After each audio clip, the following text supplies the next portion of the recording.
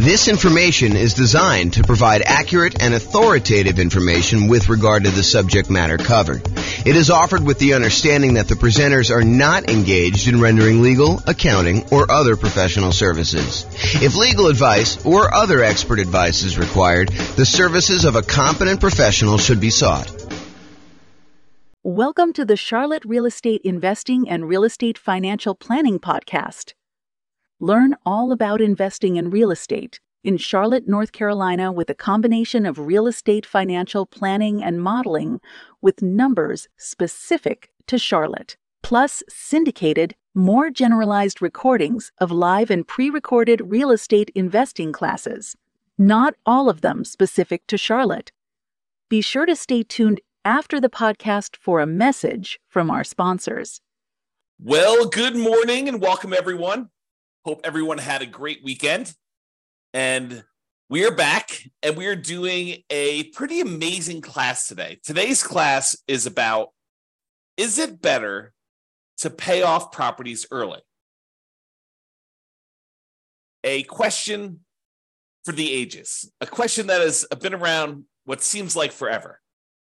So today we're going to look at, is it better to pay off properties early? And specifically, we're going to do comparisons when you're utilizing the Nomad real estate investing strategy and paying off properties early by using any excess cash flow we have above a certain threshold to start making additional payments toward the mortgage. So first, let's talk about what Nomad is so that we understand what we're talking about. And then I'll go over some of the assumptions we have. And then I'm going to tell you which one is better. Should you pay out properties early or should you keep that money on the sideline, invest it in something else, in this case, the stock market, and see how it does? So first of all, what is Nomad?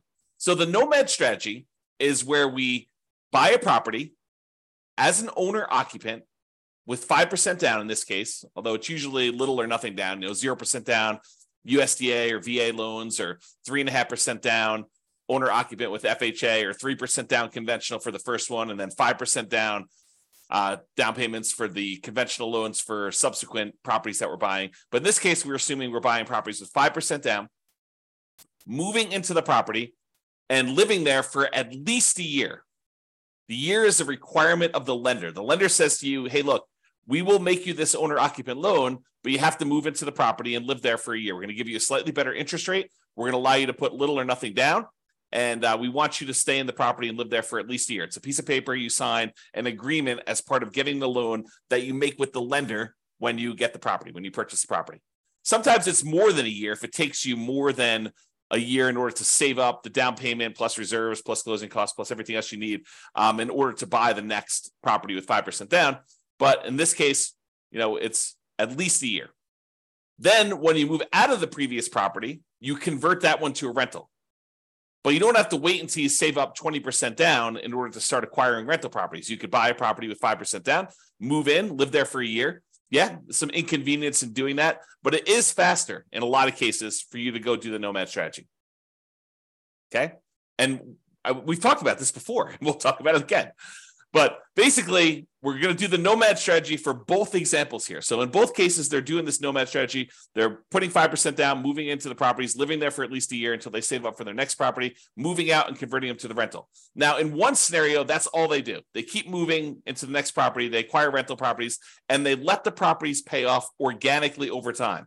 Any extra cash flow they have above the down payments they need in order to buy the properties, they're investing in the stock market, and that money is just compounding, just sitting there growing. And that does count toward whether they are financially independent or not. We're using the money that they have in the stock market times the safe withdrawal rate. We're using like a 4% safe withdrawal rate in our assumptions. And we're saying that any money contributed from that, 4% of the money they invest in the stock market does count toward the income they need in order to be considered financially independent. So that plus the cash flow from their rentals is basically going to be whether or not they're qualified for financial independence. So either they're going to have improved cash flow by paying off these properties, or they're going to have some money in the stock market and they're going to use that in order to be financially independent. So here's the problem, though. Let me finish this first. So basically, one of them is going to just let the properties pay off organically. The other one's going to say, look, I need to have a certain amount of money in reserves, but anything above my reserve amount, I'm going to take that money and I'm going to pay off the lowest mortgage balance. In other classes, we will discuss, should I pay off the highest interest rate loan or the lowest interest rate loan or the lowest balance or the highest balance, and what difference those times make. But in this case, all of the loans are the same interest rate. So what do you do if all the loans are the same interest rate? They're all going to be this, I think we're using 6.875. I have a slide on it here in a second, but I think maybe it's 6.5 for the owner-occupant rate, plus there's PMI. So is it better to pay off, what do you do after the, all the interest rates are the same? What do you do based on criteria for doing that first? Well, in this case, we said we're going to do the lowest balance because that should get us to a paid off property fastest, which is going to help us improve cash flow.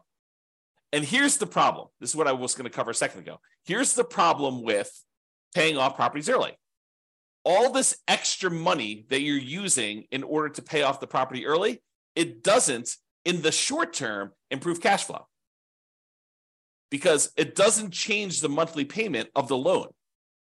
When you make an extra principal payment, you add, send in $500 extra to pay off your loan, it doesn't change what the monthly payment is. It changes how much you owe on the property. And what it ends up doing is it moves in the date at which you pay off the property. So if you were going to pay it off 25 years from now and you make $500 extra payment, maybe it moves in 2 months. Okay. And, the later you are in the loan, the more it moves it forward. No, I take that back. It's the other way. The earlier you are in the loan, the more it moves it forward because you're making a smaller amount of principal with each payment at that point. So you're buying more months early on. Okay. So the question is, does taking this money and instead of investing it in the stock market and earning whatever it is, 7%, I think is what we use for our assumptions for a stock market rate of return, and taking that money and actually paying off a mortgage where you don't get any improved cash flow until the property is entirely paid off. And then you see this quantum leap, this big jump up in cash flow because you no longer have that mortgage payment. And so cash flow improves by about what the mortgage payment was. But until then, until the property is completely paid off, it doesn't improve anything. So what impact does paying off these properties early have? Well, until you actually pay off a property in full, not that much, right? Because it doesn't really improve cash flow. And in fact, it takes money away that you're earning in the stock market so that doesn't count towards you being financially independent. So the question is going to become, is it better to just let these properties pay off organically and leave any extra money invested in the stock market, or take some extra money, anything over your reserves that you need, and start paying down these mortgages? Because at some point, if you keep making payments toward the lowest balance, that one's going to get paid off. Cash flow is going to improve. Then you've got more cash flow that you could then use to pay off the next property, and this cascades. So you end up paying off properties much quicker after the first one because you've got all this extra cash flow from the property that you could then use to pay off the next one. And that one gets paid off faster. And then you've got 2 free and clear properties that you can use to pay off the third one. And so it gets much faster after a while. And then your cash flow starts to improve as the properties get paid off, but not with just an extra payment. Okay. So the question is, which one's going to be better? Which one's going to get you to financial independence faster? And which one's going to give you a higher net worth? And then which one is actually less risky? And you might say, well, that's an interesting question. How do we measure risk? Because when you think about risk as a function of how much you have in reserves, how liquid you are, if you've got $1 million worth of debt, but you have $2 million worth of cash somewhere else, then you're very liquid and you could use that cash in order to pay off the $1 million that you owe. That's not super risky at all. But if you have $1 million worth of debt and you only have $5,000 worth of cash because you're taking all of your extra cash and you're paying off other mortgages, and that's harder to get at. I mean, you could go do a cash out refinance or sell the property and do that, but it's not super liquid. So which one's less risky? Is it less risky to have a lot in reserves, a lot of cash invested in, let's say, the stock market that you could call up your broker and usually within a week get money in your account? Or is it better to have less debt because you're paying off the debt early in the other case? So it's interesting. So we'll talk about that too. All right. So I modeled this in over 300 cities. I think we modeled it in 304 U.S. cities. And each city's got its own assumptions. They've got their price, their rents, their taxes, their insurance, All those numbers are unique to each city. Each person in each city has their own income, which is relevant to the price of properties in that city. And based on the income that they're earning, they need to overcome that income in order to be considered financially independent. So if someone's making $10,000 in a city, they have to make $10,000 in passive income from their investments in order to be considered financially independent. Where if someone's only making $5,000 in another city, they only need to make $5,000 in order to be considered financially independent. So we are adjusting for that.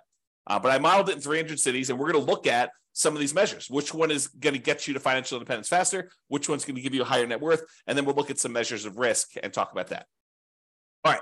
So I've already kind of talked about what we're doing here. In both scenarios, they're nomading. They're putting 5% down. They're buying properties. They're moving into them. They're living there for at least a year until they save up for the next one. Then they're buying their next property, moving out of the previous one, converting that one to a rental, and they're repeating this process over and over again.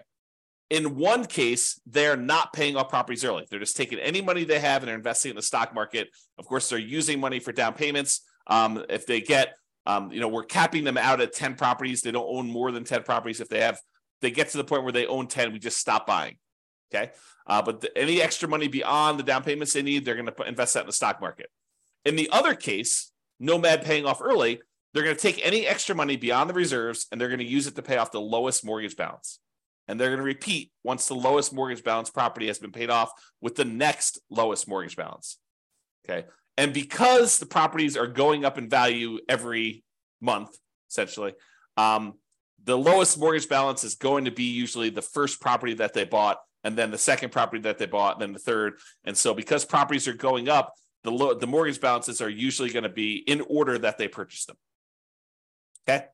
If you want to go see all my assumptions and kind of view interactive versions of these charts, you can go to realestateFinancialPlanner.com/model, and you can select it from the list, or there's a link on the page here that go directly to this particular one. Now, we talked before about what it takes for them to be financially independent. In this case, we're really primarily concerned about two things: the net positive cash flow after all expenses from the rental properties, and any of the invested assets that they've got in the stock market times that safe withdrawal rate. So you combine those two, and that money needs to exceed their expenses in order for them to be considered financially independent. Now, of course, if we were modeling Social Security and annuities and pensions, we would include those too. But in this case, we're not. They don't have any pensions. They're not buying annuities, and we assume that they're not collecting Social Security at any point. So really, we're looking at the cash flow from rental properties and the invested assets times a safe withdrawal rate. And the invested assets are going to be invested in the stock market, and the safe withdrawal rate number is going to be 4%. That's what we assumed. Okay.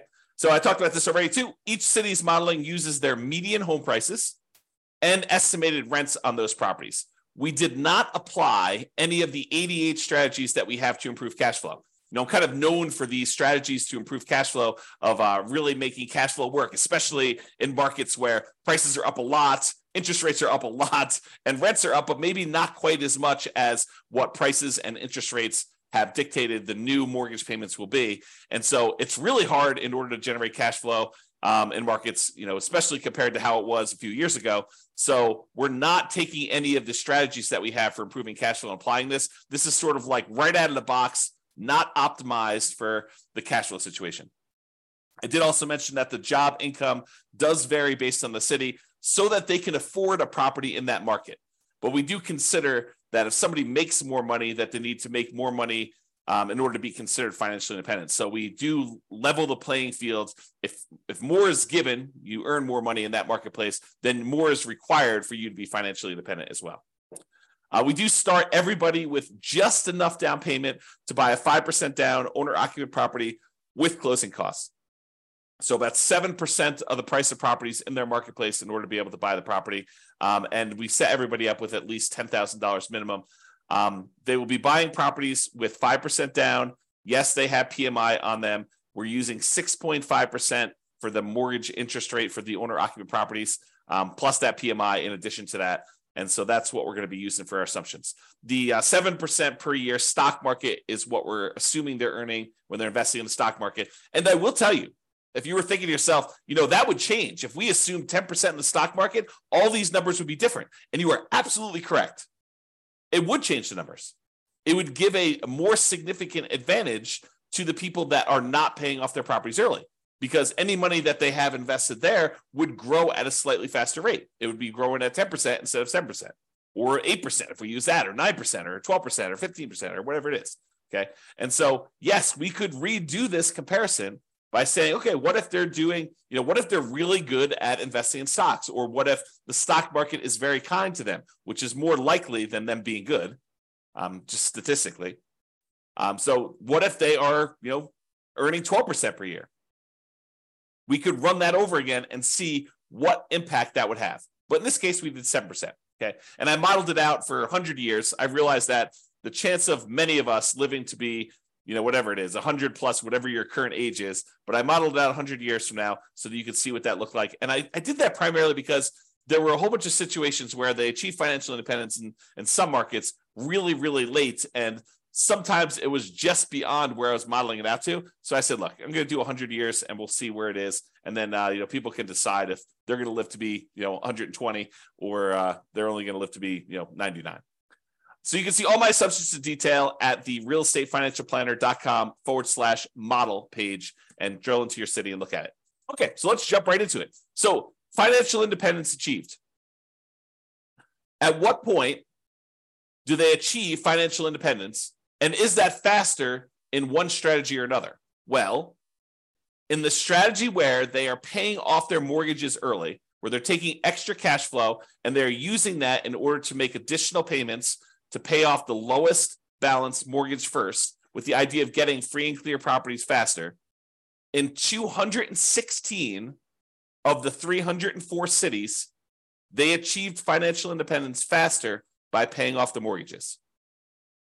So squint really hard, a little bit more than 2/3 of the time, it was faster for them to take the money and actually pay off the mortgage, which then leads you to believe, which is true, that in 74 cities, a little bit less than 1/3 of the time, it actually was faster for them not to pay off the mortgage early.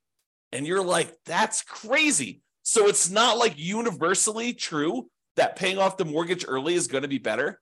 And the answer is yes, that is it. Basically, what I'm trying to point out to you is it really depends. It's not like I should always pay off my properties early. Sometimes it's better to not pay off your properties early. Craziness. So 216 cities, it was better for you to pay off properties early. In 74 cities, it was better for you to not pay off properties early. In 14 cities, it did not matter. You were financially independent in the same month, regardless of whether you were paying off properties early or you were not paying off properties early. So in 14 cities, doesn't matter. Okay?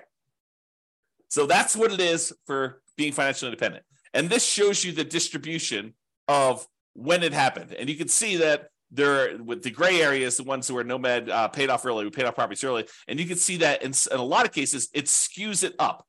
It moves up the time for you to be financially independent in a lot of these cases here, where you see a lot of them happening right around this time.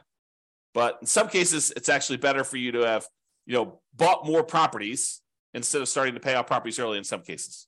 Okay. All right.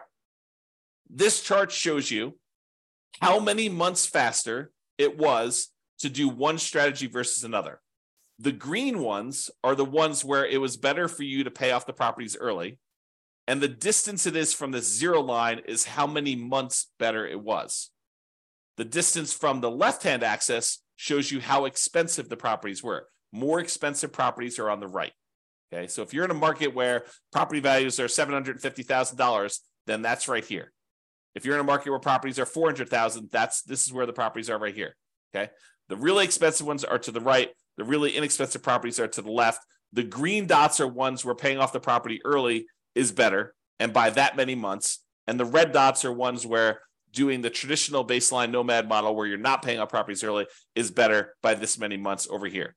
And so you can see it tends to be a little bit better when your properties are less expensive for you to not pay off the properties early.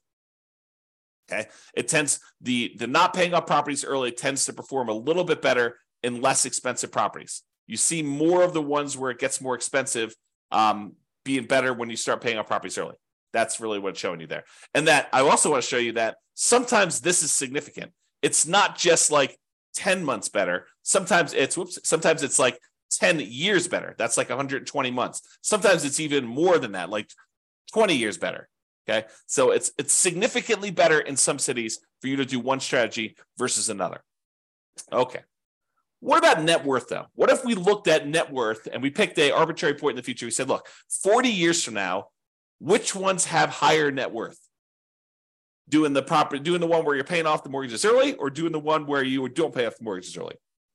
Well, it turns out in 237 cities, it was better for you to not pay off the properties early. In 237 of the 304 cities, it was better for you to not pay off properties early. It was only better from net worth perspective. So you have a higher net worth if you don't pay off properties early. If you do pay off properties early, it's better in 56 cities. So now you've got conflicting goals in a lot of cases, right? In some cases, you're like, hey, look, do I want a higher net worth, or do I want to be financially independent fastest? And sometimes they are not in agreement. This is a case where it could be that they're not in agreement because these reverse, right? Paying off the properties early means that you have a lower net worth, but you might be financially independent faster. So which do you do? And in 11 cities, it didn't make any difference at all. It was the same. Okay? Super interesting. And this shows you how much better the net worth was for each strategy. The green one in this case is the one where you didn't pay off properties early. The red ones are the ones where you did pay off properties early. And you can see just clearly from looking at this chart that when you do have a higher net worth by paying off the properties early, it's not that significantly higher. Where sometimes by not paying off the mortgage early, you have a much higher net worth. So before, when we looked at the time differences, when I over here, when I was looking at time differences, there were cases where it was a lot better from a time perspective. Your time to achieve financial independence was significantly better in both cases. In this one, when we're looking at net worth, even when paying off the paying off the properties early is better, it's better by not that much, by a very small amount. So even in the cases where that one wins, it's winning just by a little bit. It's not like it's 2 times better. Okay, kind of interesting. All right, so let's sum up some things here. So it shows you the difference in net worth and stuff like that. I'm not going to cover those. If you want to see this chart, you can do it. But I will point out that the difference in net worth is large. On average, it's 23.9% better for you to do the baseline Nomad than to pay off properties early.